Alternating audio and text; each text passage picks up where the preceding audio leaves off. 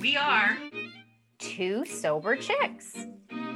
Thanks so much for joining us today.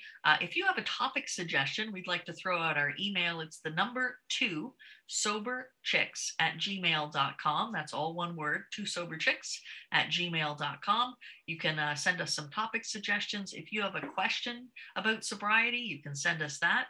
I was at a meeting recently. I belong to 2 online home groups. One is called Primetime Toronto, and the other one is called the Zoo Crew 22. And at the Zoo Crew 22, they do this really cool thing on Thursdays and Fridays at 3 p.m. Eastern time called the Ask It Basket. And it's that new play on an old school AA trick. So in brick and mortar meetings, a basket would be passed around the room at a beginner's meeting, and beginners would write down their questions on a piece of paper anonymously, fold it up and put it in the basket. And then the chairperson would take a turn, like reading a question, and then old timers and newcomers around the room would share their experience about that question topic. And so we've been doing this at the Zoo Crew 22, and it's been quite successful. And a lot of people are really enjoying it. So I thought it might be kind of fun for Julie and I to do a little Ask It Basket today. I love that idea. I was actually just checking our Instagram to see if anybody gave us topic suggestions, and we got a really nice message. I don't know if I have permission to share her name, so I'm just going to give an initial. Okay. A message from J, which is the best letter of the alphabet. And she said, no, I can't find it. I'm not really good at this social media thing. Here it is. She is not an alcoholic. She's a member of Al-Anon and a recovering codependent. And she said that our podcast has helped her understand things about herself and her alcoholic loved one. And that while listening recently, she realized she needs to make an amends about something she didn't realize she was doing. And she laughs out loud while listening to the two of us. So that's what I want more than anything. Like when people say they laugh out loud or that we're really funny, I love that. So thanks, Jay. Yes. Sorry I didn't get your message earlier. I'm not on a lot, but it wasn't too long ago. So that's cool. And she's beautiful. I love it. I love that's important to me too. The laughter is probably the most important thing. And it's carrying that message as well as the message of Alcoholics Anonymous. The other message is that you can and will laugh again. And there will be fun times without alcohol. And guess what? You'll remember those fun times. And they won't be at the expense of other people.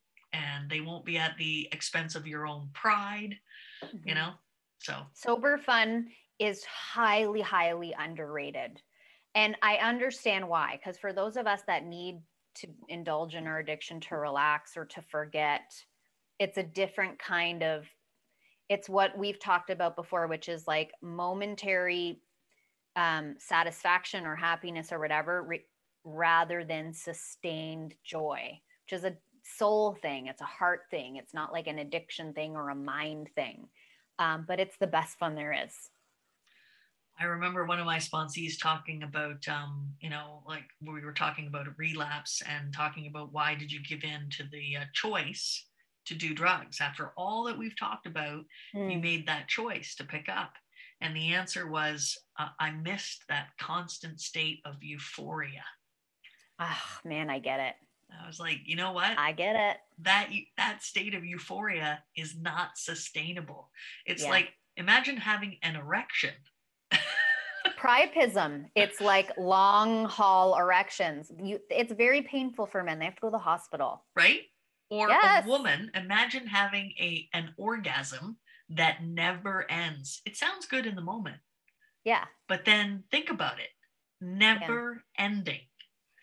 In the grocery store, in the lineup, everywhere you go, you're going to be in that. It's not sustainable. Yeah. It's not, I don't believe that that's what God wants for us. I mean, I do believe God wants us to orgasm. Listen, he designed our bodies to do amazing things, and that's one of his best gifts. Yes. It's not for no reason. Although I would like to have a chat, if I could one day, about the, the giant object being forced out of a small hole. I think that needs a rethink. But anyway, who am I? I'm not in charge. But just about that sustainability, about euphoria, because it's just not possible. Yeah. We can't live in that state all the time. I miss it from time to time.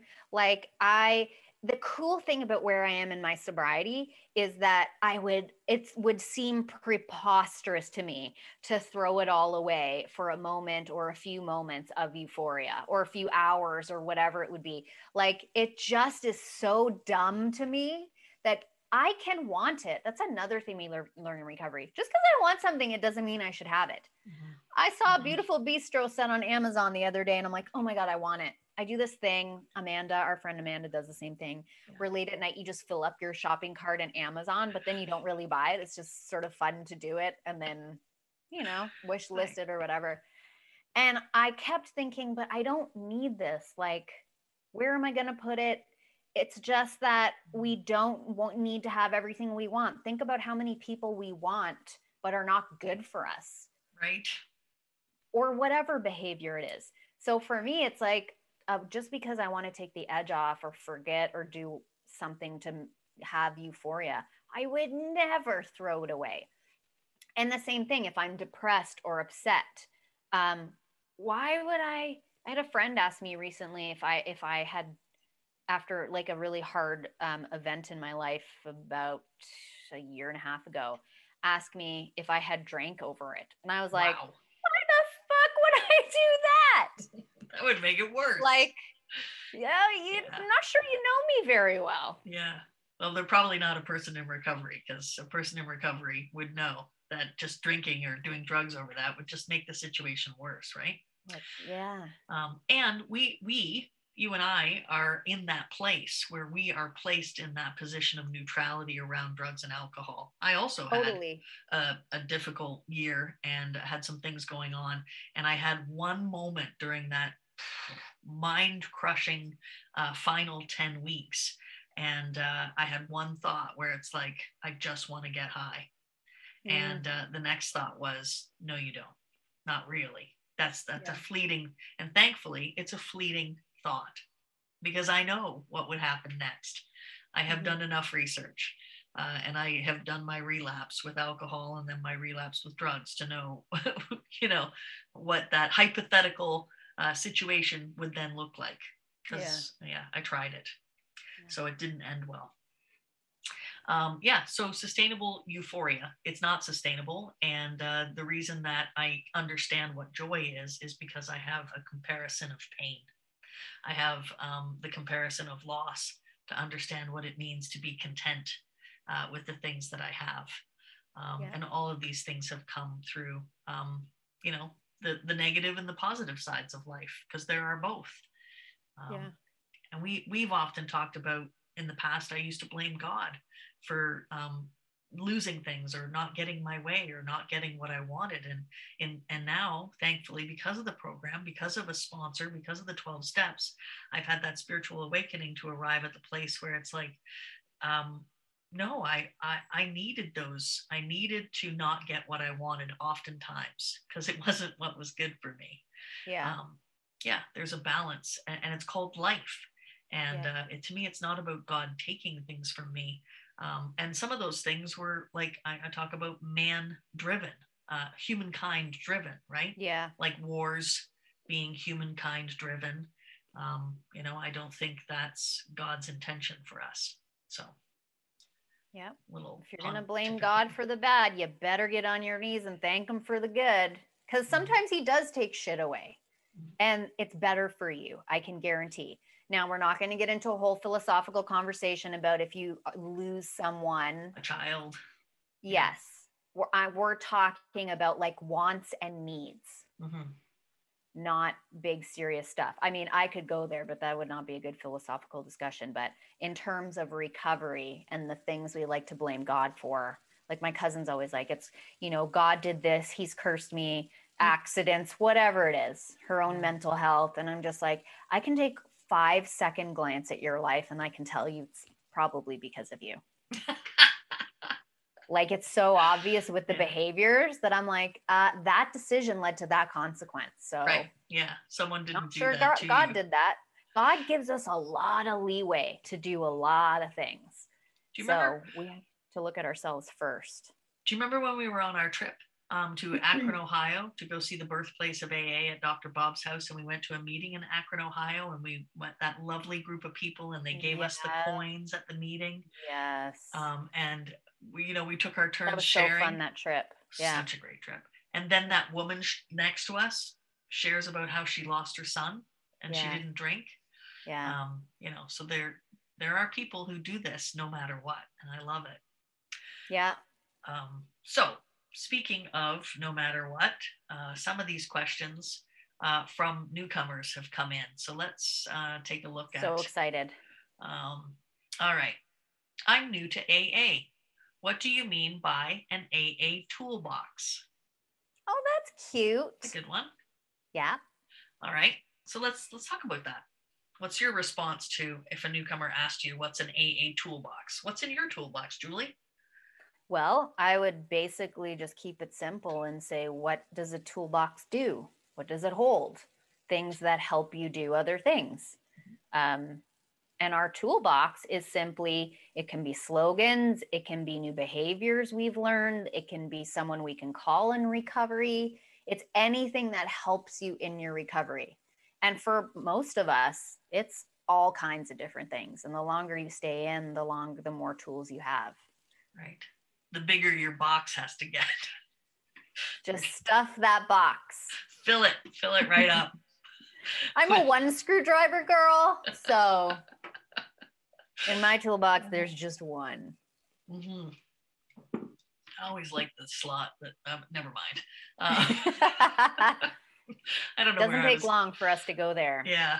No, I love that. That was a great answer. There's some things in there that you said that I didn't think about, like the slogans. I didn't even think about that before. In my toolbox, one of the things my go-tos is my sponsor. Having that other brain to check my thinking. And the great thing about my sponsor and I is that my sponsor thinks exactly like I do, but when he's looking at my situation, he can think differently.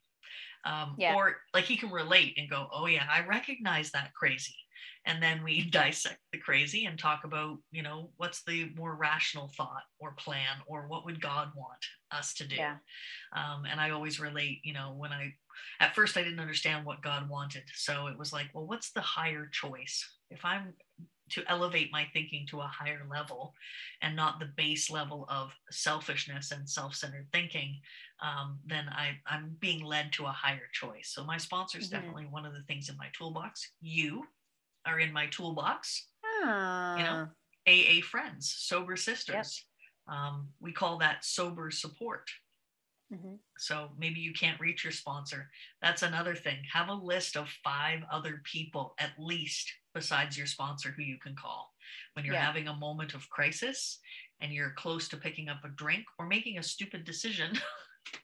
Just call some people. If you can't get a hold of your sponsor, keep calling till you get a hold of somebody else. And don't use that age-old excuse of, oh, well, my sponsor didn't answer, so I guess that must be God's will for me to drink. No, that's dumb. That's dumb. All right, so lots of great suggestions on what is in an AA toolbox. So yeah, just basically things that you have learned to pick up and use instead of drinking or drugs to help you get through situations. Mm-hmm. All right. Is it possible to successfully go through the steps alone without a sponsor? No. That's not a good idea. Nice. You don't have enough perspective or lived wisdom. Like, how about I climb Mount Everest without a guide or a Sherpa? How about I fix my own carburetor, but with my own tools and knowledge? No. Yeah, that'd be like fixing your carburetor with a tennis racket. Yeah. Not the proper tool. So, I guess you could do the steps without a sponsor. It was done in the beginning. Like, you shouldn't. And but what I mean by that is like there's a difference when you've been in recovery for a long time and you're doing like a 10th, Right. which is your nightly inventory, or you're in the midst of the day and you're having a problem and you're like, okay, step one, I have my life is unmanageable, and I don't even remember now You're what's powerless. I'm powerless over Alcohol, people, places, and things. Jason, Yeah. and my life is unmanageable. Step 2 tells me I have a higher power. Step 3 says I got to give it to my higher. Step 4 says I need to analyze this a bit. Like that's different. Yeah. Doing all 12 steps in a moment or in a day, but not going through the steps, at least not the first time. That's a very different thing. So for me, the sponsor is the person who I check my thinking with. And if I check my own thinking, then usually I'm going to do what I want, not necessarily what is right for me or what I need to do. So I definitely need to check my thinking with another person. And sure, there were people that did it because when the book was first written, it was mailed out to people and they read the book and they followed the steps. But then eventually they would start up other groups and then they would carry the message to someone else. And that's how it kind of grew. But now, I mean, I'm sure you can find a sponsor at a meeting that you go to. So I would not suggest you do it on your own. As Julie said, like you need a guide to take you through the steps the first time. And maybe why are people asking that question? Maybe it's because the sponsor that they have is telling them to wait on the steps, or they don't like the suggestions their sponsor is giving. There's lots of things that my sponsor has said to me that I don't like, but later on in reflection, I've looked back and thought that's exactly what I needed to hear in that moment. It was something I didn't like. And I've come to value my sponsor as one of my best friends. And my sponsees, some of them have become my best friends because we are truly honest with each other. That's really rare to find people that you can be honest, not like mean, but honest and say the hard thing without the fear of, oh, you're not going to like me or you're not going to want to be my friend anymore because you didn't like what I said. I trust that the people like you, I trust that I'm going to be able to say, we've had these conversations. You can listen to our podcast to find out. Julie and I have had these moments in our friendship where we've gone through difficult topics and discussions with each other and still remain friends. And that's the beauty of our friendship. It's honest, I believe, and true. It's a lost concept these days, especially with cancel culture, where any opposing view is labeled as anti this or one of any of the isms. Nobody is free to have honest relationships because it's all about affirming and validation. And people are very uncomfortable and only want to be surrounded by their own views and opinions. So I really think it's a lost virtue to honor honesty in relationships or to agree to disagree, which I love to do, but not a lot of people can do that because it threatens their own belief. Like if my beliefs are threatened by someone else, then there's a problem with my beliefs. Like I don't have a lot of faith in them. They're on shaky ground. So yeah, I really value that too. Honesty. And and with a sponsee, that is one of the only relationships I feel like where that is the pivotal crux upon which that relationship is built. That's why you have to have a sponsor, because you need to be challenged, or else we wouldn't have addictions if we wouldn't have recovery if we weren't challenged. I recently had a sponsee move on to someone else, which I'm always fine with and okay with. And it's one of the things I start when I'm working with someone brand new. I always tell them, I ask them the question, are you willing to go to any lengths and are you willing to follow some suggestions? And when they say yes, I also tell them, I don't ever want you to be afraid to let me go. If you find someone else that has more time, or if you feel you've outgrown me and you've moved past me and you're inspired by someone else and they can offer you more time and you want to work with them, don't ever feel like you're going to hurt my feelings or let me down. Just move on to that next person, get set up with them, and then tell me you're safe with another sponsor. I will always be happy. But recently, I had a sponsee let me go and there was no discussion over it. And it had happened right after the group that I was a part of split into two. And so I don't know what the reason was, but I was left to the assumption, could it be because we were on, we had different viewpoints on this circumstance, which to me was sad because we've had, I have differences of opinion or different viewpoints, whether it be political or religious or whatever, with all kinds of people, including sponsees. But we're not here to talk about our political beliefs. We're not here to talk about our religious beliefs. I respect that you have yours. You respect that I have mine. And we don't need to talk about it. Outside issues. My job as a sponsor is to carry the message and help you practice those principles in all of your affairs.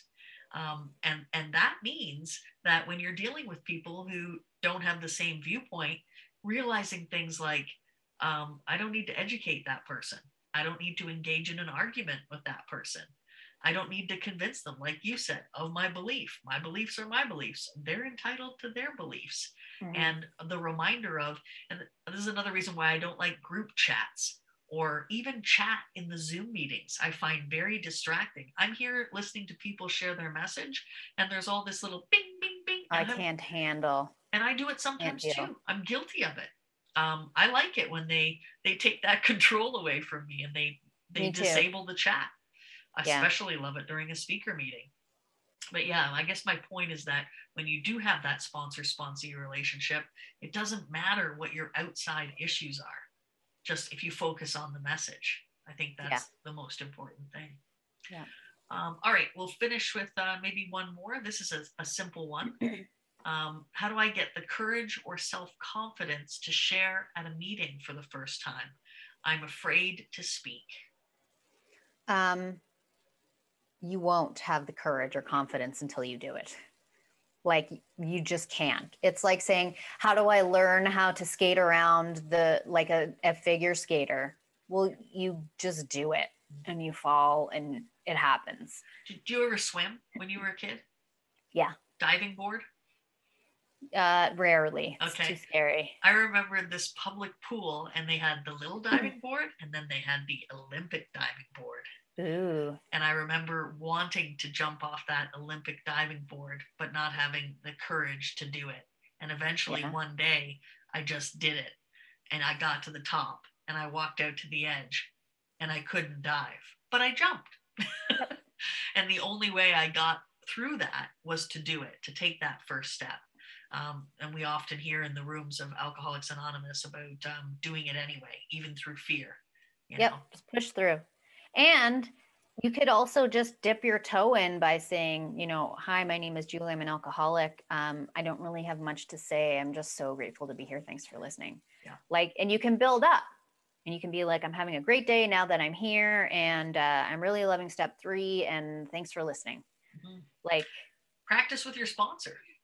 Yeah. You can, I strongly encourage, if you're a newcomer, I encourage you to go to meetings, raise your hand, identify as an alcoholic and say, I'm here to listen.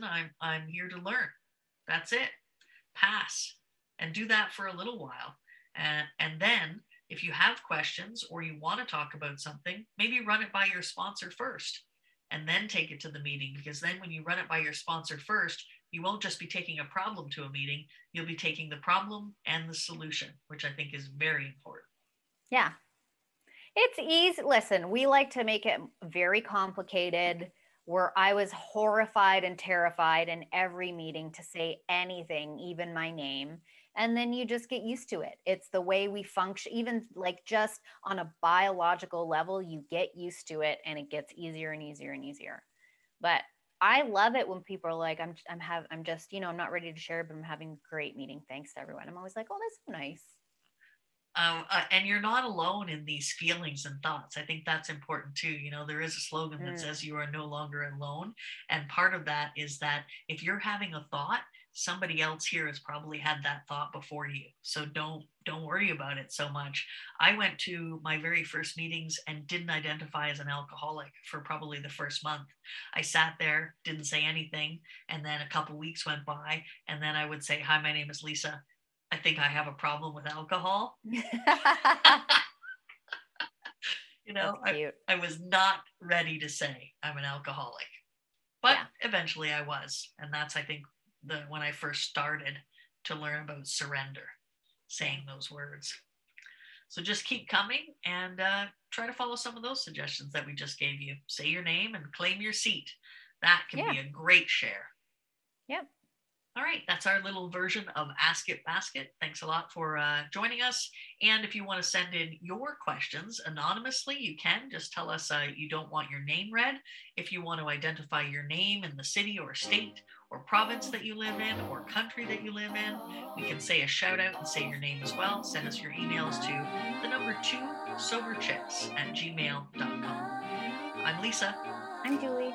And thanks for joining us today on 2 Sober Chicks. Happy 24.